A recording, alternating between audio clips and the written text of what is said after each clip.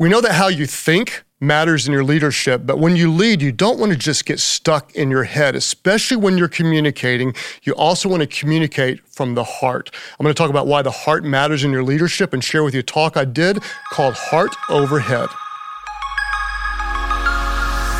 Hey, it's great to have you back for another episode of the Craig Groeschel Leadership Podcast, where we're incredibly passionate about helping you become a leader that people love to follow. If you're new with us, I want to tell you kind of our strategy. What we do is we release a new podcast teaching on the first Thursday of every month. We also have something that I think will be really helpful to you, and you can use this with your team. We have a leader guide that has detailed notes and application questions. You can go to life.church/leadership podcast.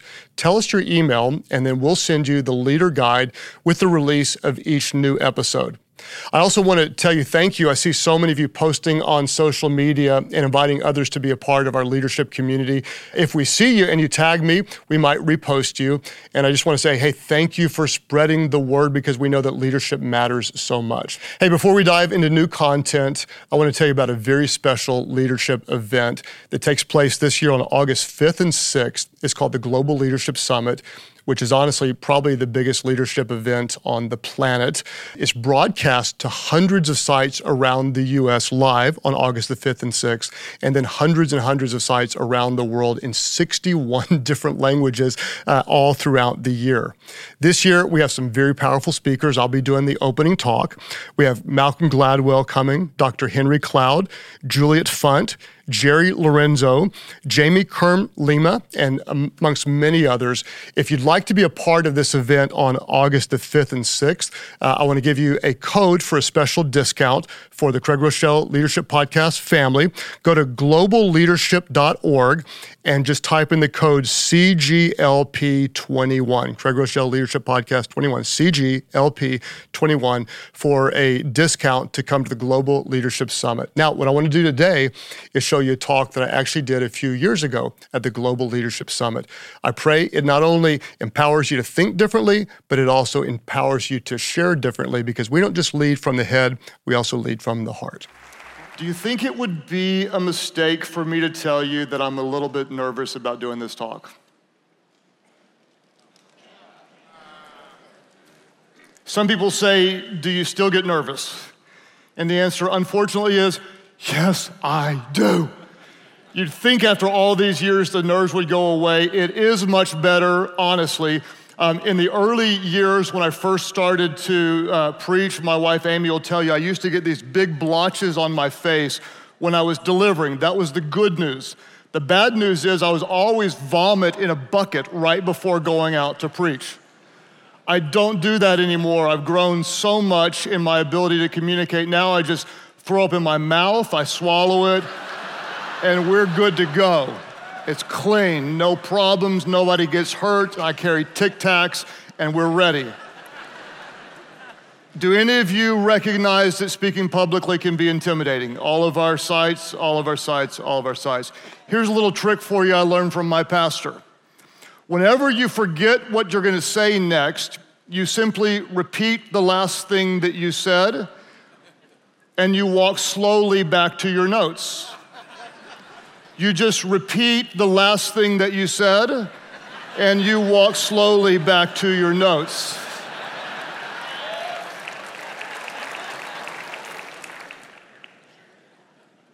I am a bit nervous. The reason is because I really, really, really care about you. I want to do a good job. I want to help you grow in your leadership. And honestly, if I can be really transparent, I kind of want you to like me. I hate it when people hate me. It's no fun, and that's a little bit why I'm nervous. Is it a mistake for me to tell you that I'm a little bit nervous? Possibly, but probably not. What I could do, on the other hand, is fake it. And I could convey total confidence, impress you with my posture, oratory skills, breadth of expansive vocabulary, as I poetically explain to you how I systematically spearheaded a new category of ministry, piloted a world-changing venture, revitalized, modernized, optimized my organization to a paragon of innovative transformation. You might say, that guy's strong. I'm impressed. But there is a real problem. Impressing you is not the same as connecting with you. There's a big, big difference. As a leader, to really move you, to stir you, to inspire you, to stretch your faith to believe that you can do more and to make a bigger difference. I cannot just communicate to your head. I have to connect with your heart. And that's why I'm incredibly excited to talk to you about this talk. I call it Heart Over Head, the power of emotions in leadership. The power of emotions in leadership. Now, let me acknowledge what some of you might be thinking right now. Some of you are probably thinking, the best leaders don't let emotions interfere with business. You might be thinking, emotional leaders are weak leaders. Emotions get in the way of difficult decisions. I would submit to you that emotions are not only relevant and important, but emotions are the catalyst to change and growth. In fact, if you're taking notes, you may jot this down. The fastest way to change someone's mind is to connect with their heart.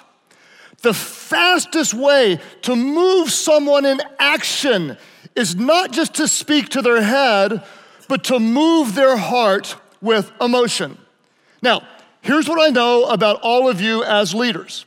If you step into a meeting, if you're gonna do some type of presentation, in your mind, either intentionally or intuitively, you're gonna wanna communicate a couple of things. You're gonna wanna communicate information that leads to action. How many of you want action in your organizations? Raise your hand if you want some action. You intuitively or intentionally will try to communicate information that leads to action. You will think and you will do some form of this. You will think, here's what I want the people to know, that's information, and here's what I want people to do, that's the action. Know and do, know and do. Before you lead the meeting, what do we want them to know and what do we want them to do? The problem is that knowledge alone rarely leads to action. I can prove it to you. You can know that you're 20 pounds overweight and all you do is eat another donut. You do nothing about it even though you know. You can know that sales are down in your organization by 4%, and yet no one's changing their behavior. You have a knowledge, but it hasn't led to action. You can know that your church ministry has declined for the 3rd year in a row, but you're not changing anything because, bless God, this is the way we did church in 1820, and we're gonna do it the same way today. You can know it, but knowledge alone does not lead to action. The difference between knowledge and emotion is this. Knowledge leads to conclusions, while emotion leads to actions. So important. You walk into a meeting, you're gonna do a presentation. You're gonna try to get someone to buy your product. You're gonna try to get investors to invest in your organization. Instead of simply walking in saying, this is what I want you to know, and this is what I want you to do, you as a leader are gonna add an element that's gonna increase your effectiveness. You're gonna ask, what do I want them to know? What do I want them to feel? And what do I want them to do? Do not forget the emotion. The key to movement is in the emotion. What do I want them to know? You can know that you're 20 pounds overweight, but when you feel the reality that your health could be compromised if you don't make a change, when you do feel that reality, that will get you to move. If you know that sales are down 4% and you feel the impact on your bonus that you may not get, suddenly, baby, you're motivated to get the sales up.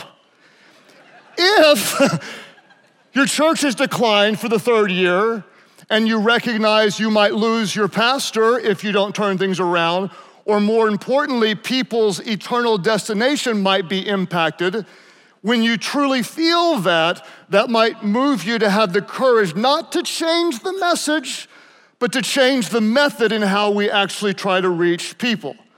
What do we want them to know, feel, and do? So important in leadership.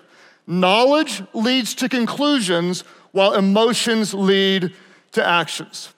So, as leaders, how do we create the emotion that moves people to action? How do we harness the power of emotions to motivate and inspire people to fulfill the mission? We're gonna look very practically at three things. And the great news is you can do this anywhere. You can do this in your 7th grade class if you're the leader of your 7th grade class. You can do this in your startup tech business. You can do this in your nonprofit. These three tools can help you move the needle emotionally in your leaders so you can accomplish more. How do we do it? Number one, we're going to share stories purposefully. We're going to share stories purposefully. In fact, Jennifer Aker is the marketing professor at Stanford, and she did a little research. She asked all of her students to do a 1-minute pitch and studied the results. 1 in 10 of all of her students told a story. 1 in 10 told a story. Asked to recall the pitches, only 5% could recite some statistic that was said in that amount of time. But 63% could remember a story in great detail. Why? Because stories stick, but facts fade. Let me say it again. Stories stick, but facts fade. In fact, could I see these little props for just a moment to try to help illustrate this?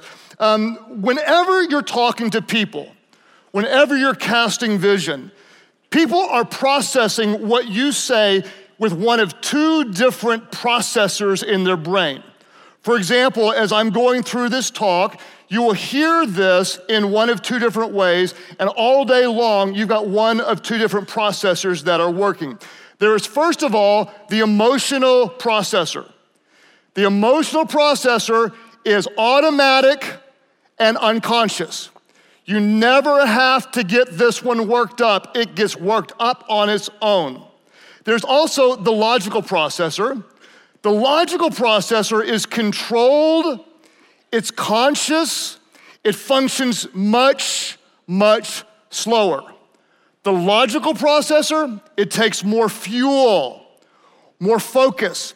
It gets easily depleted. That's why when you use this one at work all day long, it gets worn out, it gets tired, and when you come home, the emotional one says, let's get into a fight.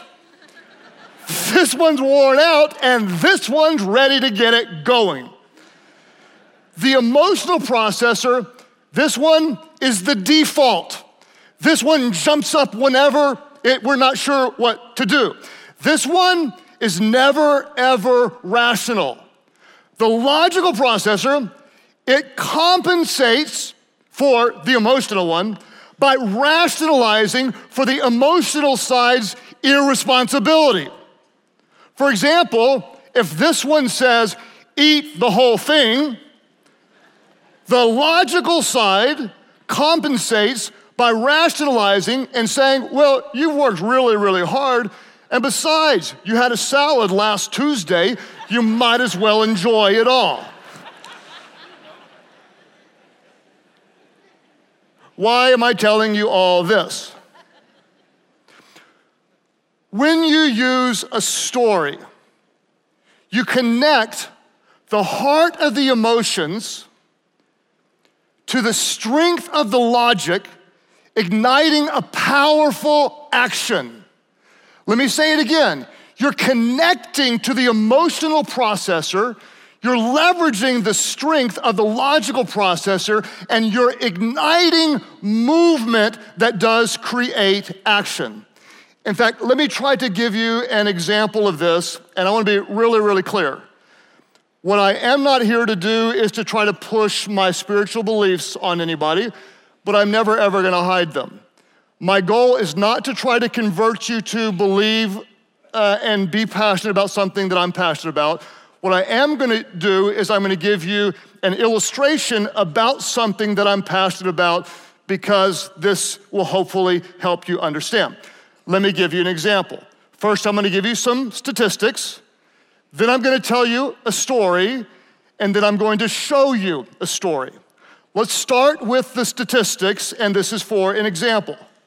I don't know if you knew this, but there are about 1.5 billion people that don't have access to a Bible in their language. That's about 2,163 people groups who don't have a Bible they can read. I want you to know this is something that I really want to do. I really want to help people get the Bible. Are you with me? A couple of you are. Most of you probably aren't.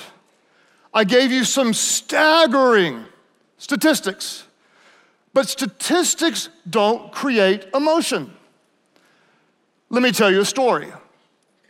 Just that statement alone, if your mind was drifting, how much longer is this guy gonna go and when do we get out of here? Just that line alone, for some of you, brought you back into engagement because I said, let me tell you a story. And this is a very true story about me. Back when I went into college, I was really, really wild. Was anybody at any of our sites really, really wild in college days, about that age? Okay.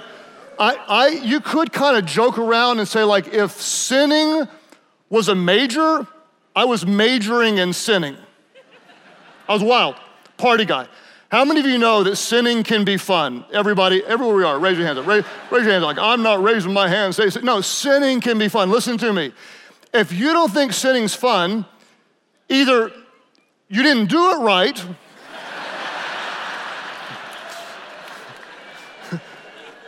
or you're lying. I mean, it can be fun. Until it's not.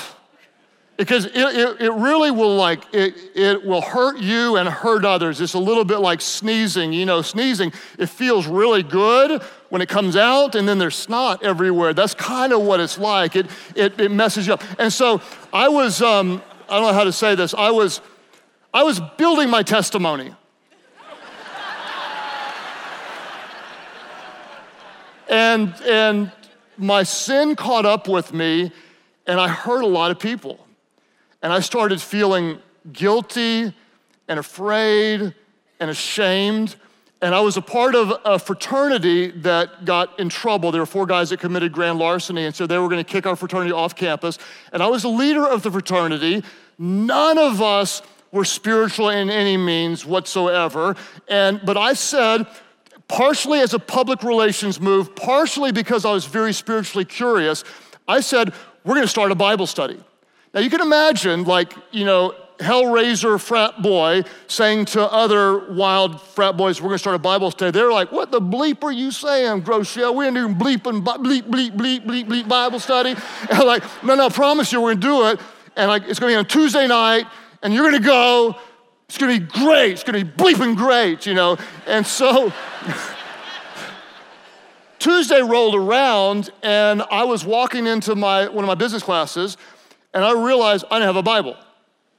I'm gonna leave a Bible study, I don't have a Bible. So, I'm not gonna tell you that I prayed because I don't think I was that spiritual. I just kind of like thought in the direction of up.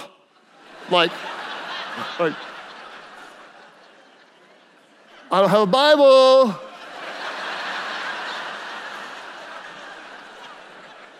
If there's anybody that cares, I don't have a Bible.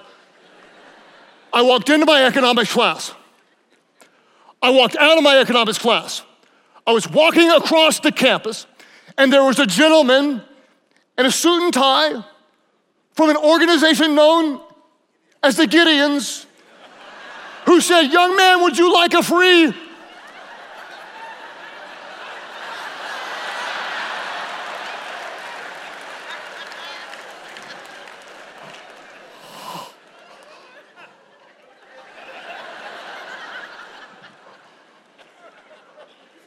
I sat down with 7 non-spiritual guys. I tried to sound pastoral. I had been to church. I knew somewhat pastors say. I said, turn to the first book in your Bible.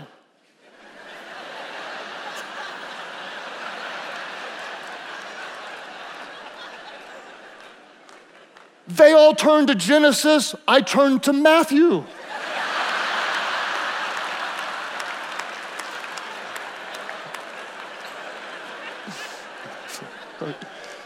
No wonder it's free. It's not all there.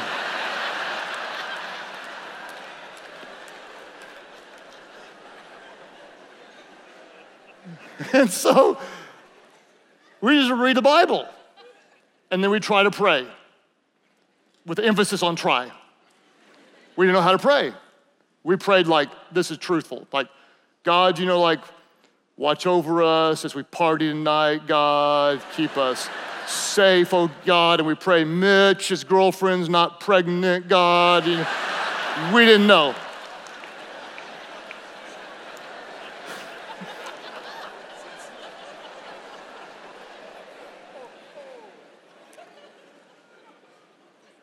I got so excited about what I was reading that I read ahead. I read all the way to Ephesians chapter 2, and I read in Ephesians chapter 2 a principle that I never, ever had comprehended before. I knew about Jesus. I knew the story, but I didn't know it personally. And I read in Scripture that you could be saved. In other words, you could be made right with God by the grace of God, not by works. And it's only through believing in Jesus that your sins could be forgiven and you would actually become new. So what I did without knowing anything was I went out into a softball field hating who I'd become, devastated by the people that I'd hurt, embarrassed by my sin. And when I knelt down that day, I was one person. And I'm not trying to push this on anybody, but I'm telling you, when I prayed and when I stood up, I was different. I was different. And there is a truth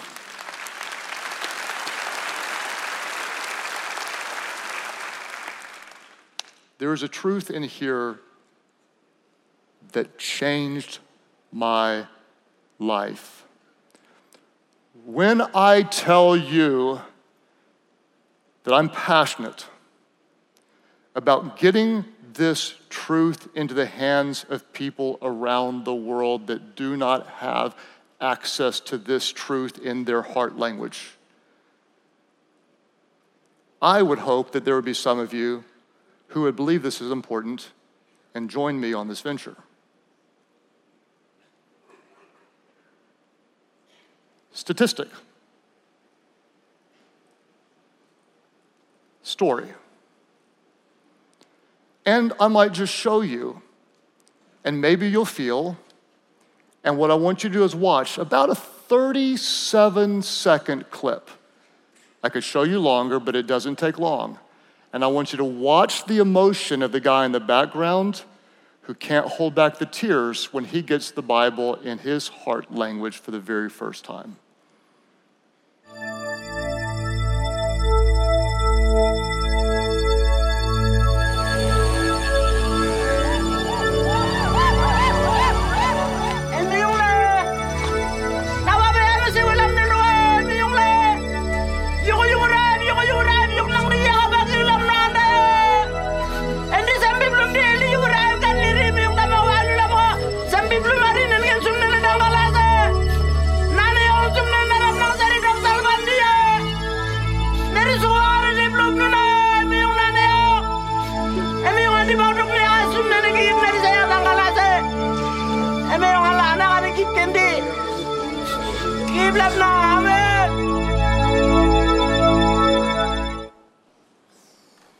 Stories stick.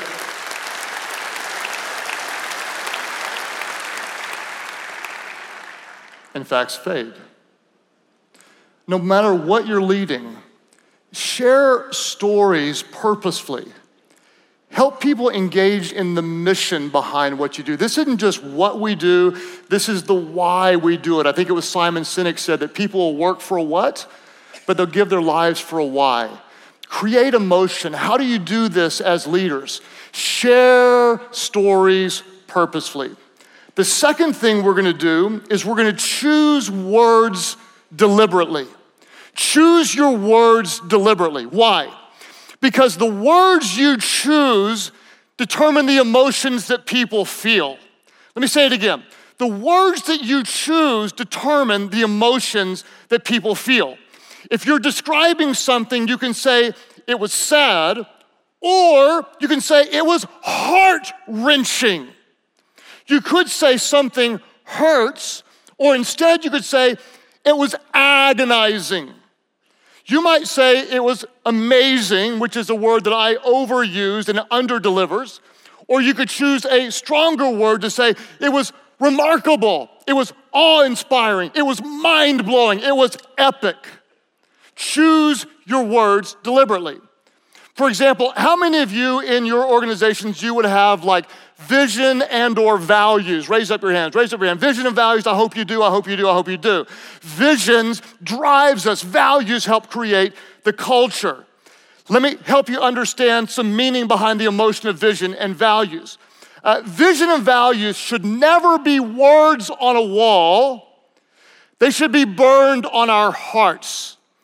If your vision doesn't inspire you, if your values don't stir you or move you, they're too dull, they're too small, and they're too safe. I'll illustrate the power of words creating emotions around values. For example, our church has some values. I'll give you 5 of them. Are you ready to be inspired? We value reaching people. We value faith. We value generosity. We value empowering people. We value serving. Who wants to move and be a part of our great church? Probably, again, not many people. So what we did is we tried to put some emotion behind some words that would move people from ideas in their head to truths in their hearts that created action and life change by the way they would live. I'll illustrate it to you. Instead of saying we value reaching people, we say this, and we mean this. We'll do anything short of sin to reach people who don't know Christ. And to reach people no one's reaching, we'll have to do things no one's doing. A little bit of emotion, perhaps, if you have similar beliefs to me. Instead of saying we believe in faith, we say this. We are big thinking, bet the farm risk takers. We will never insult God with small thinking or safe living. Generosity, we will demonstrate it. You will see it. The YouVersion Bible app, it is free on almost 400 million devices. Anything and everything we can give away, we will give away. Why? Because we truly believe it is more blessed to give than to receive. We will lead the way with irrational generosity because we truly believe it honors God. Emotion, empowering people. We say this, we don't recruit volunteers. We release leaders because volunteers do good things, but leaders change the world. We value serving, but we say it this way. We aren't spiritual consumers, we are spiritual contributors because we do not believe the church exists for us, but we are the church and we exist for the world. What we want to do is we want to use the power of words to create emotion to move people to action. Here's what I don't want you to say about your organization. Well, we want people to really believe in our organization. No. Listen to the words. We want people to feel a deep dwelling, furnace raging, white hot inspiration, drawing them out of the mundane into a sacrificial life of mission. Mom, would you please clap? Get this crowd going. Mom, you can do it. Please clap, Mom. Don't just sit there. That's like really my mom, and she hadn't clapped yet today. Come on, Mom. Help me out. So again, back to the Bible. Back to the Bible. Something I really hope to do is to get the Bible into their hands. Those words don't create much emotion. Or I could say it this way, mark my words. In my lifetime, we will be the generation that eradicates Bible poverty, joining with forces and strategic leaders from around the world. By the year 2033, 99.9996% of people will have a New Testament in their heart language, and they will have access to the same truth that changed my life.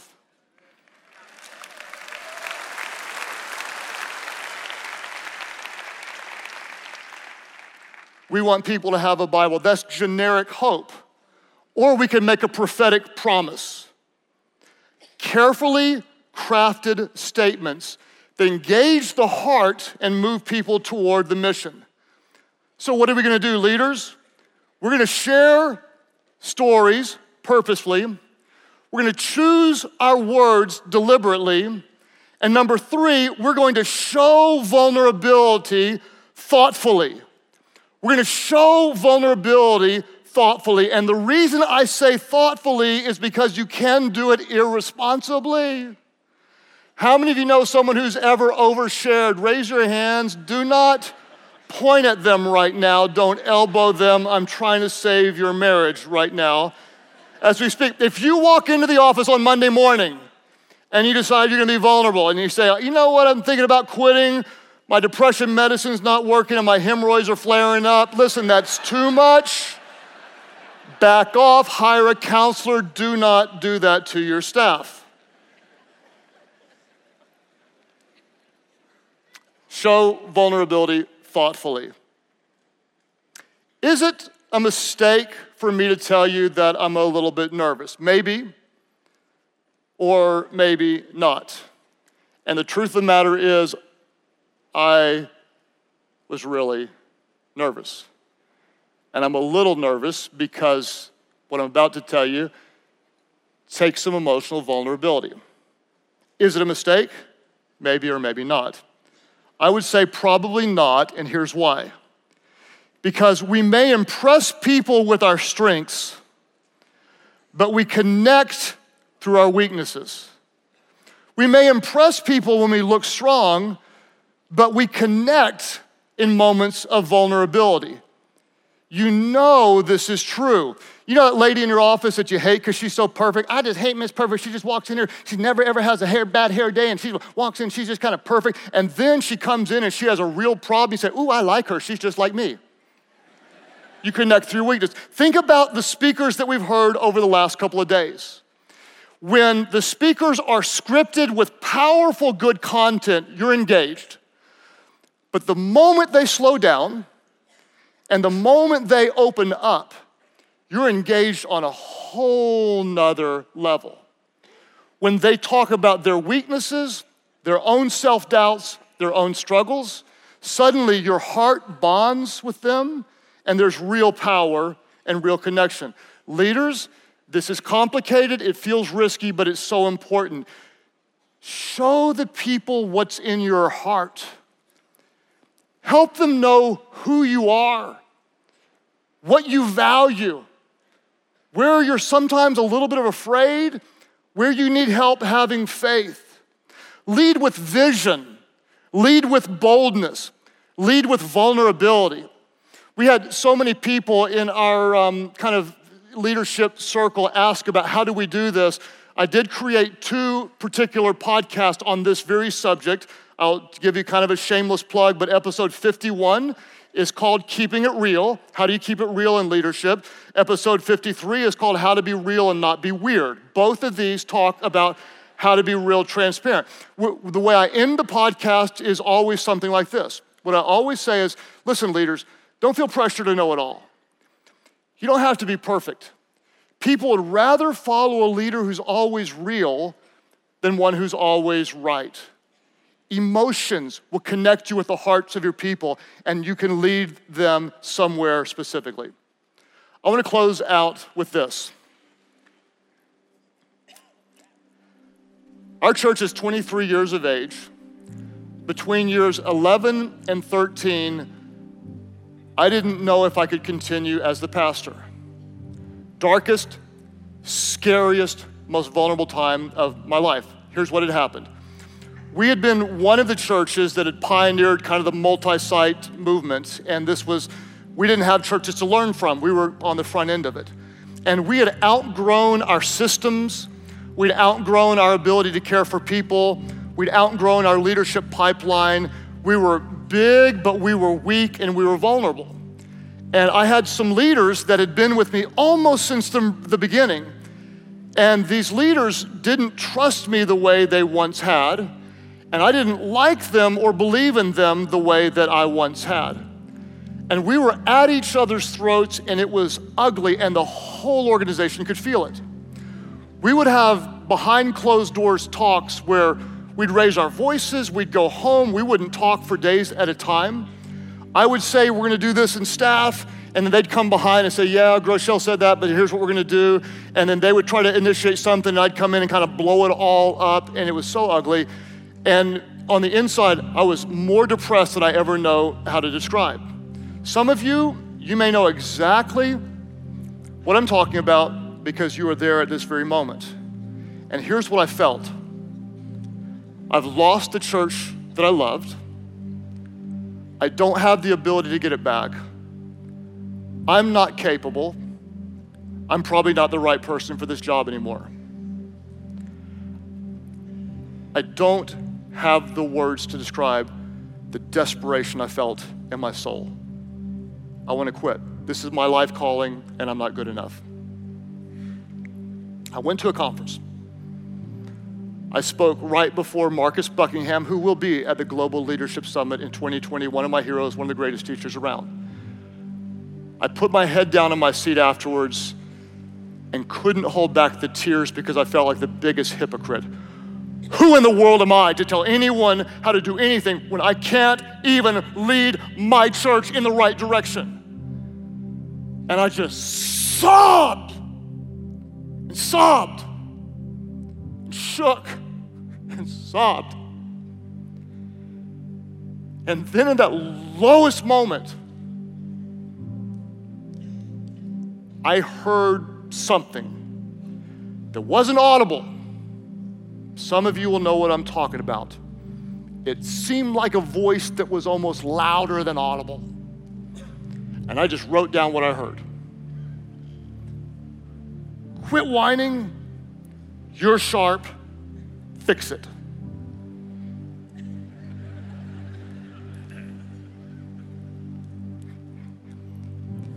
It was life. It was hope. I'm an old athlete. I love a good coach. Get up in your business. This was like my coach. It was like my dad. It was like my heavenly Father saying, quit whining. You're still the pastor? If I wanted someone else to be the pastor, they'd be the pastor. You're sharp. That was language that I needed. In other words, you're still capable. You still have gifts. You're still in the role that you're supposed to be. Fix it. You're the pastor. You're called. You're chosen. You step into it and do what only you can do. And suddenly, for the first time, I had faith. And I went back to my other leaders who are still with me to this day, all of my executive leaders for over 2 decades, still together. That is something that I celebrate and I honor in these great leaders.